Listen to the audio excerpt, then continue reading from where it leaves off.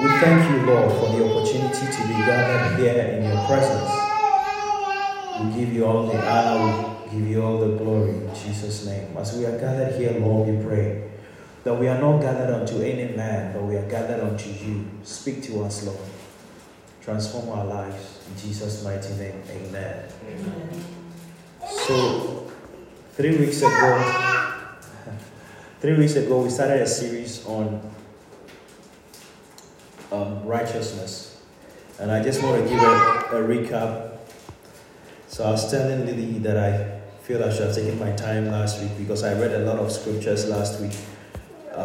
I'm not sure if the point was clear, but the first week, the point I was trying to make is why we need righteousness. And last week we were able to establish that God created us in His own image. But after the fall, that is 2 weeks ago, we established that God created us in His own image. But after disobedience and after the fall of man, that righteous nature, that image that God gave us was corrupted. And so it created the need for righteousness. And we understand that righteousness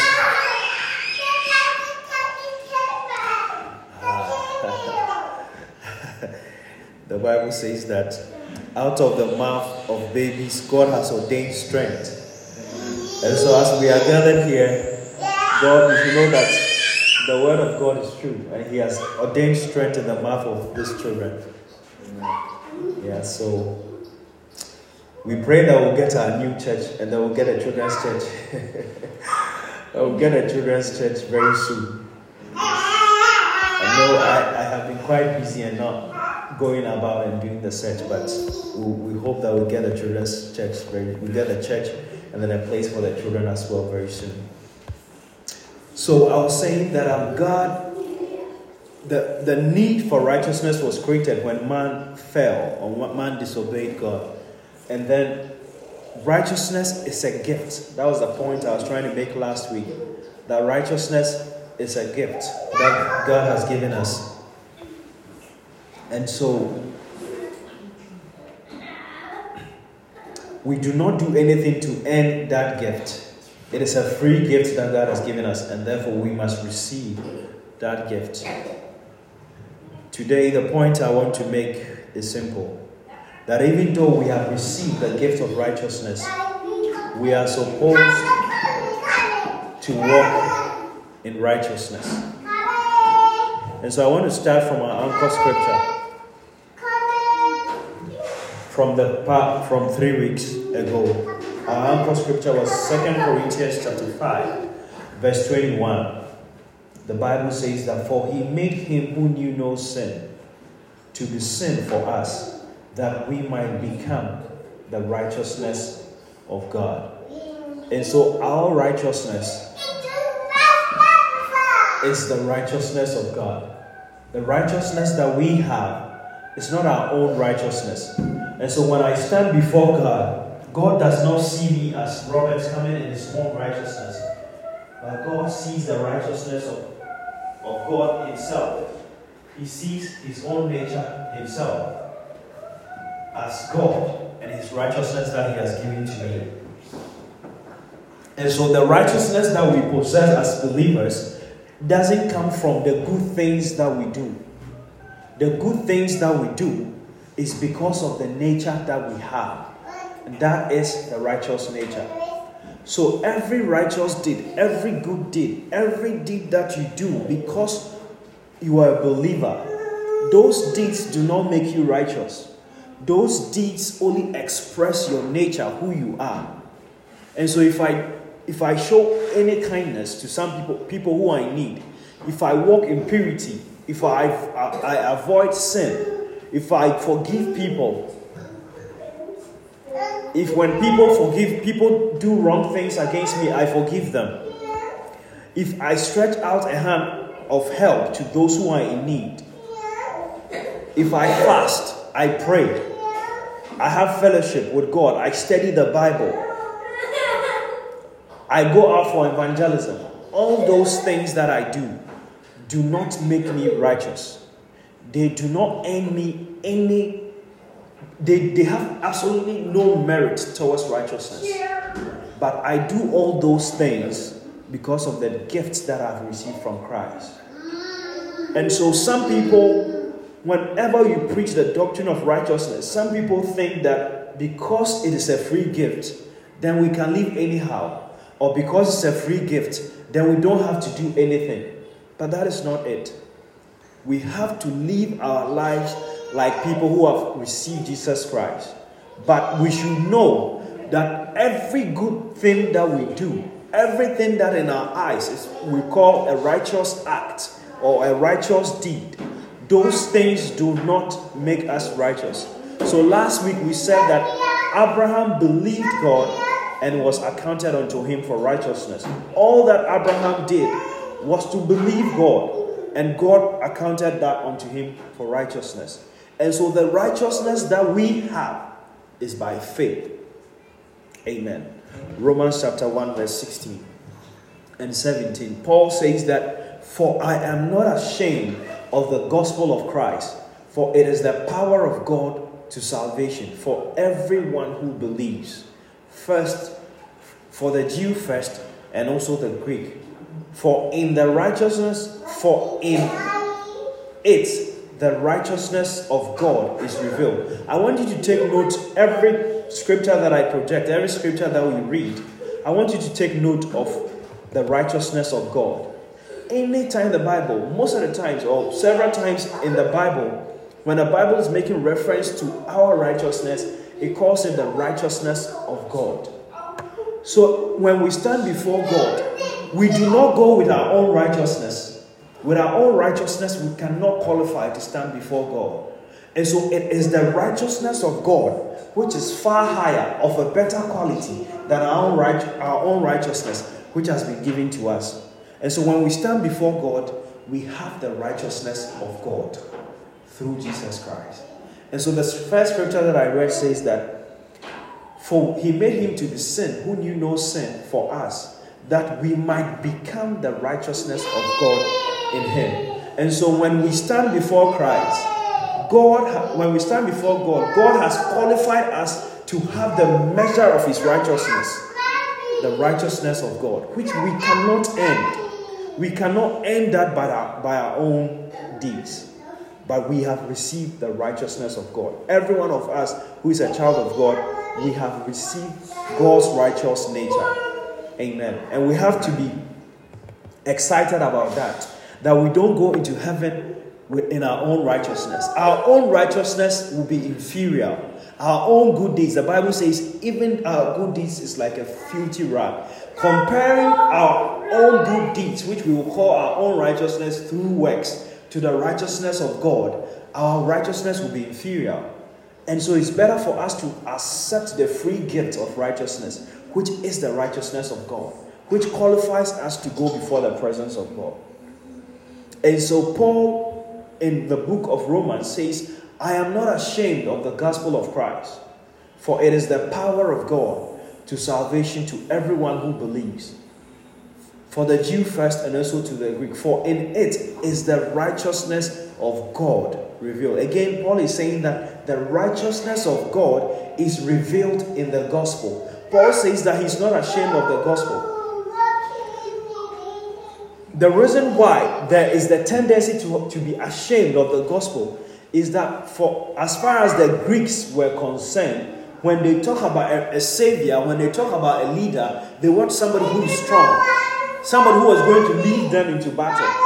They were not expecting a leader or a Messiah to be somebody who would lay down his life and die on the cross. So to them, that was unacceptable. To them, no leader, no Messiah should die, but a leader and a Messiah should lead his people to battle, should be there to command them and instruct them on what to do. And so to them, that's why Paul says that to them the gospel is foolishness, but to us it is the power of God unto salvation. And so Paul says that I'm not ashamed, even though the culture that Paul lived in at the time had the tendency to make him ashamed of the gospel. Paul says, I am not ashamed of the gospel. And he says that the power of God to deliver man from sin, the power of God to deliver man from the lust of the flesh, from the lust of the eye, from sickness, and from every attack of the enemy, the power of God unto salvation is in the gospel.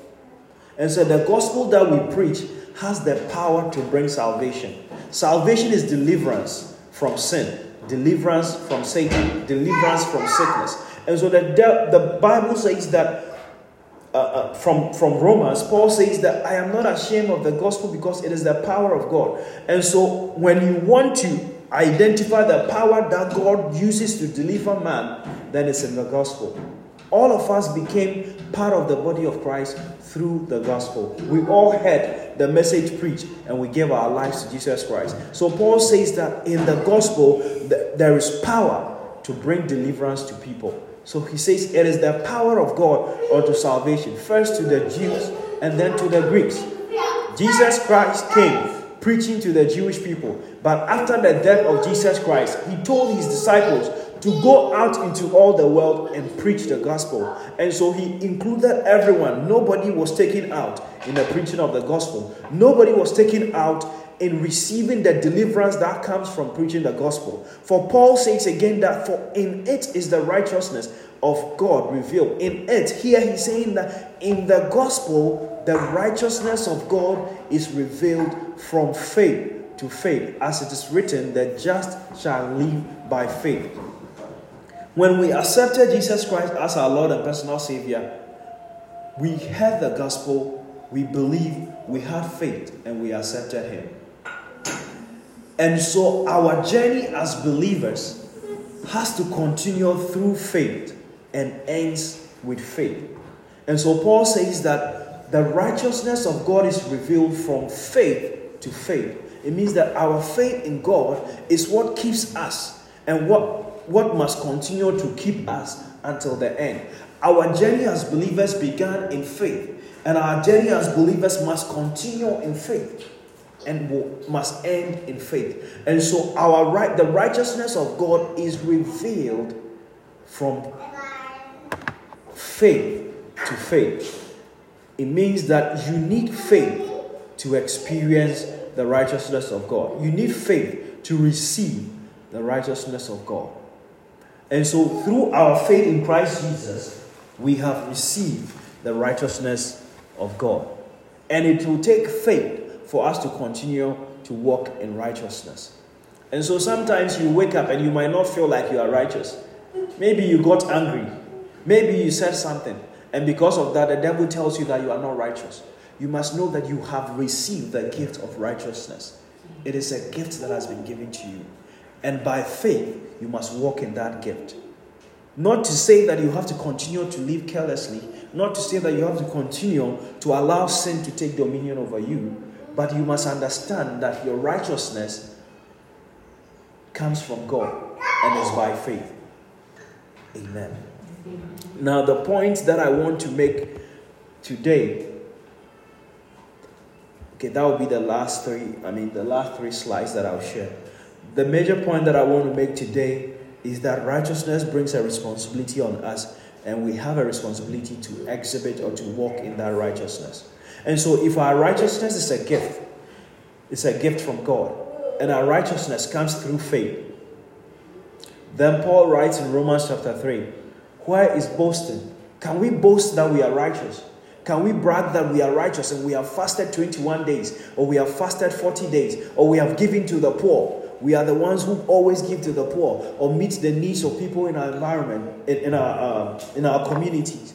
Paul says, where is boasting then? If the righteousness is a gift, is a righteousness is by faith, then why do we have to boast? Is there any reason why we have to boast concerning righteousness? Paul says, where is boasting then? It is excluded. By what law? Of works? No, but the law of faith. Because the righteousness that we have is by faith, we have nothing to boast about when it comes to righteousness. And so I know that in the eyes of men, some people have been designated as more holy than other people. In the eyes of men, there are some people, when you see them, you say, these people are holy people. And you think about other people or other believers as less holy believers. You know, sometimes you can think there are people who, I don't want to mention names, but there are people who occupy certain positions and they are seen as very holy people than other people. Maybe because of something that they have done, or maybe an oath that they have taken. So people see them and say, oh, these people are holy people. And these other people, they are not so holy. They are trying to be holy. But that's not how God sees us. In the eyes of God, all of us have received, all of us who believe in Jesus Christ have received the gift of righteousness. And so the one who fasts, or the one who has taken an oath, is no more righteous than the one who has not taken an oath. Because all of us, when we stand before God, we stand before Him with the righteousness of God, which has been given to us through Christ Jesus. Every one of us is in a relationship with God, not because of any good thing that we have done, not because of our fastings, not because of the number of hours we spend praying, not because of the number of hours we spend studying the Bible, but because of what Jesus Christ did for us. All of us, when we go before God, we are righteous. We don't go in our own righteousness. No matter who you are or what you have done, you cannot go to God in your own righteousness. You do not qualify. Your own righteousness will not qualify you to go before God. And that is why we don't have to boast. And that is why we don't have to look down upon any person who Jesus Christ died for, who has accepted Jesus Christ as their Lord and personal Savior. There might be believers who are struggling with sin, but that does not mean that the righteousness that God has given, other people are more righteous than they are, because every one of us has received a gift of righteousness. God has deposited the Holy Spirit in us to help us to walk in line with what we have received. The righteousness of God that we have all received. The Bible says in Romans chapter 3, it says, therefore we conclude that a man is justified by faith apart from the deeds of the law. And so all of us were justified by our faith in Christ Jesus. Not by any good deeds that we have done. Not by any good deeds that anyone else has done on our behalf. But we are justified by faith alone in Christ Jesus. By faith alone in Christ Jesus, we qualify to go before the presence of God. By faith alone in Christ Jesus, we qualify to call ourselves children of God. By faith alone in Christ Jesus, we have an inheritance in heaven with the Father. By faith alone in Christ Jesus, we receive the Holy Spirit. It is by faith alone. Amen. And when we say by faith alone, we are not saying that your actions shouldn't matter. Like I said last week, that we are going to receive a reward for every good deed that we do. The Bible tells us that we all have to come before the judgment seat of Christ, and our works are going to be reviewed. The Bible also tells us that some of the works will go through fire. And if your work is burnt when it goes through fire, then you will stand a loss. And so our works are important. When you read the letters that Christ gave to the churches in Revelations, one of the things that he kept repeating to the churches is, I know your works. I know your works. Yes, you have the gift of righteousness. Yes, you have received the righteousness of God. But your works as a believer is important. Because Christ kept telling the churches, I know your works. I know your works. I know all the churches that he wrote the letters to, all the 7 churches in Revelation, he reminded them that I know your works. And so once you understand the doctrine of righteousness as a gift, as God's righteousness that has been imputed upon us, that has been given to us, then you have the consciousness of who you are, your righteous nature. So once you are conscious that you are no more a sinner, but you are righteous, then you walk like somebody who is righteous. You see, as soon as you say that I am a sinner, if you are a sinner, if you accept that you are a sinner, then you wouldn't care if you commit one more sin, because you already think to yourself that you are a sinner. But if you think to yourself that, no, I am not a sinner, I am the righteousness of God. And because I am the righteousness of God, when I find myself in a sin, I know that I don't belong in that place. Why? Because I am righteous. And so when I find myself in a place that I shouldn't be, that is not my place. I'm a foreigner to sin. And therefore, you don't have to do that to us. I'm a foreigner to sin, and therefore I don't have to continue to live in sin. Amen. And so once you understand the doctrine of righteousness, it is not a freedom to live in sin, but rather it's an inspiration to live a holy life. Amen. Understanding that righteousness is a gift should inspire you to be a better Christian. It is not a license to live a careless life or to live in sin. So Romans chapter 6 verse 15 says, what then? Romans chapter 6 verse 15 says, what then? Shall we continue to sin because we are no more under the law but under the grace? So Paul had established from Romans chapter 1 the need for righteousness. First, he wanted everybody to understand that in our own strength we are all sinners. He says, for all have sinned and come short of the glory of God, but the free gift that was given to us has given us justification. We are not under the law, but through faith we have accepted Jesus. We have received the righteousness of God. And so after establishing this point, he then goes to ask the church, so because we are no more under the law but under the grace, should we continue to live in sin? Then he answers and says, certainly not. Do you not know that to whom you present yourself to obey, you are that one's slave whom you obey, whether of sin leading to death or obedience leading to righteousness? And so he's telling the church that when you give yourself to sin, you become a slave to sin. But when you give yourself to obedience, you become a slave to righteousness. As a matter of fact, Paul says that, but let me read further. But God be thanked that though you were slaves of sin, yet you obeyed from the heart that form of doctrine to which you were delivered,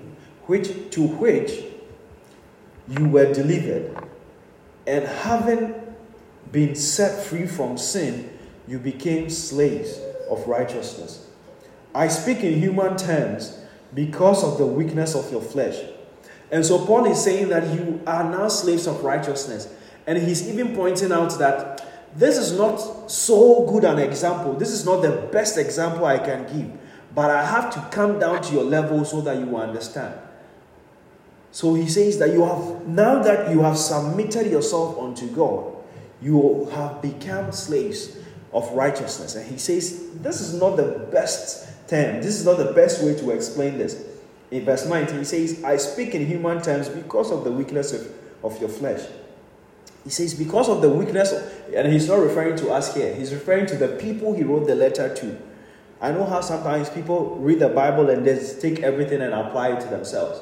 He's saying that because of the weakness of their flesh at that time, he could not break down this explanation to them properly.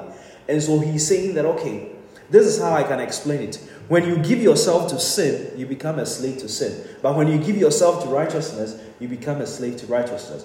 For just as you present your members as slaves of uncleanness, and of lawlessness, leading to more lawlessness, so now present your members as slaves of righteousness for holiness. And so Paul had already told the church that, you have received the gift of righteousness. You are the righteousness of God. And now he's warning them that because you are the righteousness of God, because you are no more under grace. I know how people have over-exaggerated the preaching of grace to make people think that because of grace, we don't have to live a holy life, or we just have to live our lives carelessly because God has given us grace. But Paul, Paul, after explaining this to the church, he told them that, so now, because there is grace, that does not mean that we have to continue to sin. Because if you give your body, if you give your members, if you give your brain, if you give your voice, if you give your eyes to sin, you become a slave to sin.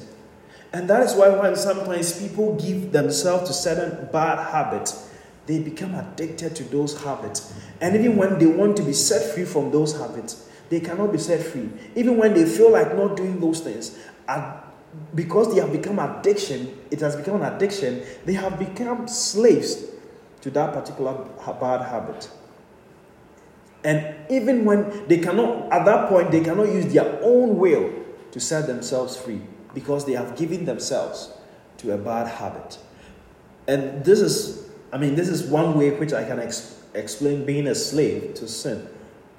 And Paul says that we should rather present our body or present ourselves, our members. Our members here means we should present our body as slaves of righteousness.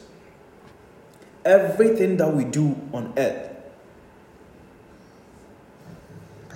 that is not pleasing in God's eye, our members are involved. Our body is involved. Our mind, our spirit, our hands, our mouth, our eyes, our legs, our hands. And so Paul says we should present these members that we have received as instruments of righteousness, which leads into holiness, which leads into us presenting ourselves to God as people who have been set apart. Amen. And so Paul is reminding the church that even though I have told you that your righteousness is a gift, it does not mean that you should continue to live in sin. It does not mean that you should present your body as instrument of sin, but rather present your body as instrument of righteousness. And in doing that, you present yourself as people who God has given the righteous nature, and therefore people who are walking in line with the new nature. And so after this, Paul went down to explain to the church in Romans chapter 12 how they are supposed to live their lives amongst themselves, even amongst unbelievers. In verse 9, in Romans chapter 12, he says, "Let love be without hypocrisy. Abhor what is evil." As believers, we are supposed to abhor what is evil. We have come to a place where there is so much tolerance for sin because we want to tolerate other people. We want other people to have their opinion, to do what they want to do with their lives. And so we sometimes celebrate sin, or we sometimes allow sin to thrive as believers, even in the church sometimes. Because you don't want to offend people. When somebody is doing something that is wrong, you are not able to even approach the person and have a conversation with the person. Lead the person in the way of the gospel, because we are coming into a culture where we don't want to offend anybody. And so we say that, everybody is accepted. Everybody can live their life. I don't want to say something that will offend anyone. I just want to accept them, whatever view they have, whatever lifestyle they want to live. I just want to accept them because I don't want to offend them. And sometimes they can even use the scripture to back it. But that's not what the scripture teaches us. Jesus Christ is the one who presented grace to us, and he's also presented truth to us. And so Bible says, in his fullness have we received grace for grace. And so Jesus Christ came preaching truth and and living a life of grace, or extending grace. And so if you say that I'm extending grace, I'll just leave them as they are. I won't approach them. I won't confront them. I won't tell them. I just want to be nice to them. I'll continue to be nice to them. And you never tell them truth. Then you are not living the life of Jesus Christ. Jesus Christ lived a life of truth and grace. As believers, we have to be gracious to people, gracious to sinners, but we have to be truthful to them. The Bible tells us that when we find somebody who is in sin, we should correct the person in love. It doesn't say we should leave the person and leave them as they are. He says correct them in love. And so correcting somebody in love is not a sin. The world has made it look like, when you are somebody who when you try to correct somebody in love, then you are judging the person. You are saying that you are better than that person. But the Bible admonishes us that when we see somebody in sin, we correct the person in love. Amen. The danger here is sometimes you also, in our bid to correct other people, we might not be doing it in love, which is where we also have to straighten ourselves. And so I also see other believers who want to correct other people, and they want to, they are not doing it in love. They just want the people to feel like you are a sinner. You cannot. You see, and that also is not the character of Jesus Christ. When Jesus Christ saw the woman who was caught in adultery, he told the woman, if nobody condemns you, I also do not condemn you. But go and sin no more. So he showed grace. I will not condemn you, but go and sin no more. Today the world has left the go and sin no more and has stuck to, we are not condemning anybody. Let everybody do what they want. But we have to tell people that yes, you are not condemned, but don't continue to practice a sinful life.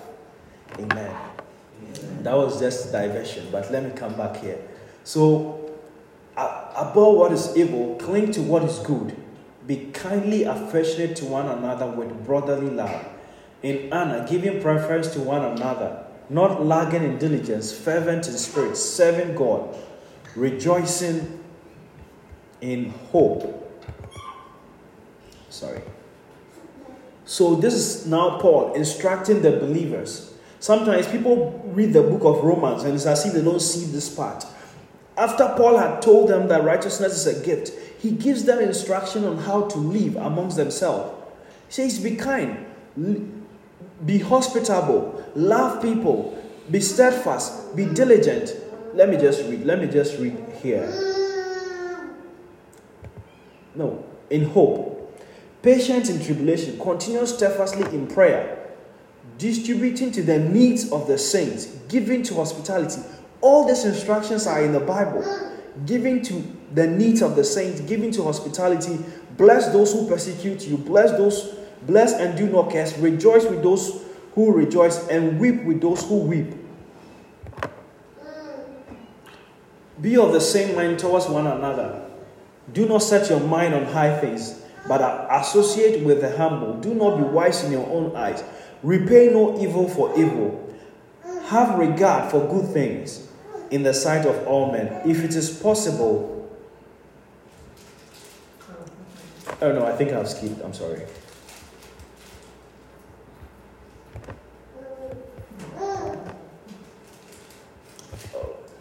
Sorry. Okay. If it is possible, as much as it depends on you, live peaceably with all men. So the Bible says that as much as it depends on us, we should live peaceably with everyone, with all men, with people who accept our teachings, people who don't accept our teachings, people who have a different worldview. The Bible says as much as it depends on us, we should live peaceably with all men. We shouldn't be the ones who are causing confusion, causing misunderstanding wherever we are found. We should be the people who bring peace. We should be the ones who try to live in peace, even with people who oppose our gospel. That is what the Bible teaches us. And so after everything Paul had told the church, he now reminds them that, listen, what I have taught you so far does not set you free from living a good life that reflects who Jesus Christ is. And so he says, beloved, do not avenge yourself, but rather give place to the wrath. For it is written, vengeance is mine, I will repay, says the Lord. Therefore, if your enemy is hungry, feed him. If he is thirsty, give him drink. For in so doing, you will heap coals of fire on his head. I've heard people also do goods to their enemy. They do good things to their enemy just because they want to heap coals of fire on their enemy. But that's not... That's not what the Bible teaches us. So the Bible says, if your enemy is thirsty, give them a drink. For in so doing, you heap. If this is only your focus for doing good, you have also missed the point. You have to do good out of a good heart. It is not in your, what Paul was telling the church is that it is not in your place to avenge. Don't take vengeance against anyone. Just do good to people. Even your enemies, do good to them. And God is the person who is going to avenge. Even don't keep your eye on the vengeance. If you love a person and the person goes wrong, somebody hates you but you love the person, you want to be able to bring back the person into the right place, into the light. And so in your heart, your mind shouldn't be that I'm just waiting for God to avenge me against this enemy of mine. I'm waiting for God's vengeance to come upon this person because I don't like him. That shouldn't be in your heart. In your heart, just do good. Love the people. But God knows the point where the person's sin will be full or will meet the measure where the person deserves God's vengeance or God's punishment. So our place, our position in the whole of this matter is just to be good to the people. Be kind to them. Give them food when they are hungry. Give them water when they are thirsty. Bible says, in so doing, you make way for the vengeance of God. But that shouldn't be your focus for doing good. He says, do not be overcome by evil, but overcome evil with good. And so when people treat you wrongly, the Bible expects that as a believer, you are still kind to them. And I'm not saying that this is easy. It is not easy to see somebody who has really done you evil. And the Bible says you should be kind to them. Sometimes you go in a situation, people have offended you. You wish you can do something. You are finding it hard to forgive them. That is where we all have to go before the Holy Spirit and ask Him for help. So once we read the Bible and we know this is what God expects us to do, but we realize that in our own strength we cannot do it, let's just go before God and say, God, help me to forgive this person. Holy Spirit, help me to be able to forgive this person. Help me to be able to do good. And God is patient with us. He will help us. The Bible says we should overcome evil with good.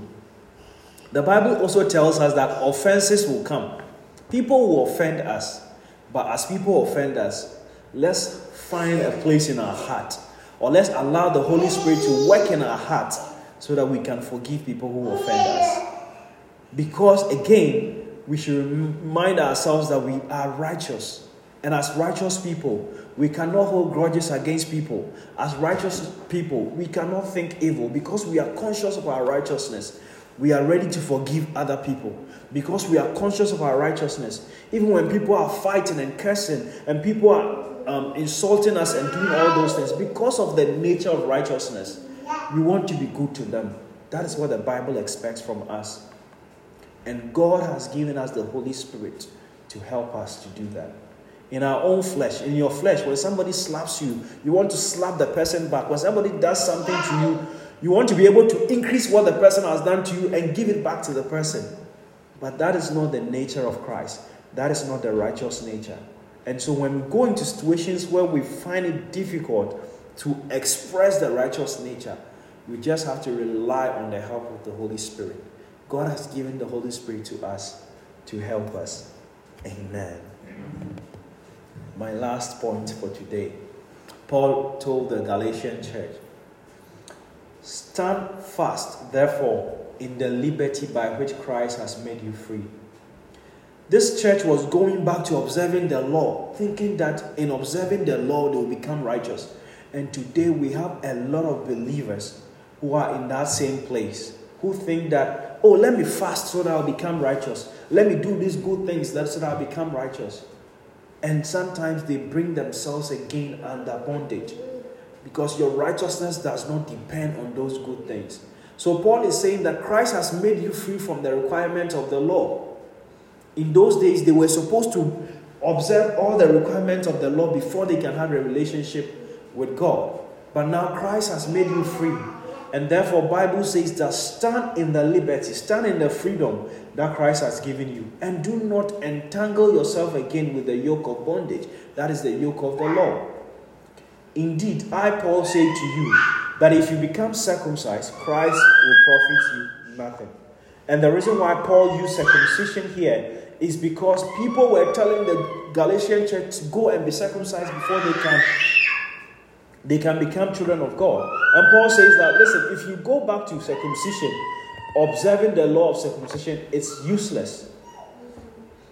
Christ, you don't have the benefit of the righteousness of Christ if you want to observe the law to become righteous. And he says again, to every man who becomes circumcised, that he's a debtor to keep all the law. So he's saying that if you want to keep only one of the laws, that is circumcision, it's not enough. You have to go back and observe everything that is written in the law. He says you have become estranged from Christ, you who attempt to be justified by the law. This is so important.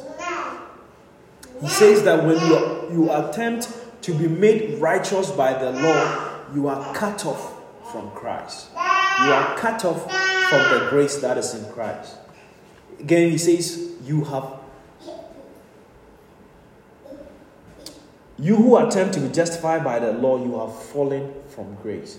And so if you attempt to be justified by your own good deeds, you are missing the point that grace has made available. You are missing the benefits that grace has made available. You are falling from grace. You know how sometimes we use this expression. So but what it means is that those who seek to be justified by the law, they are missing out on grace. They are missing out on what has been made available through grace. And so we should accept the gift of righteousness. We should accept the righteousness of God, which is superior than our own righteousness. But even as we have accepted the righteousness of God, which is superior than our own righteousness, we have to walk in that righteousness. Amen. Amen. Shall we pray? Father, we thank you for today. We give you praise, Lord. We receive the gift of righteousness. Lord, I pray in Jesus' name that you yourself will continue to teach us about the doctrine of righteousness. Let us walk in this understanding. Let our life reflect who Jesus Christ is. In the name of Jesus, amen. Amen.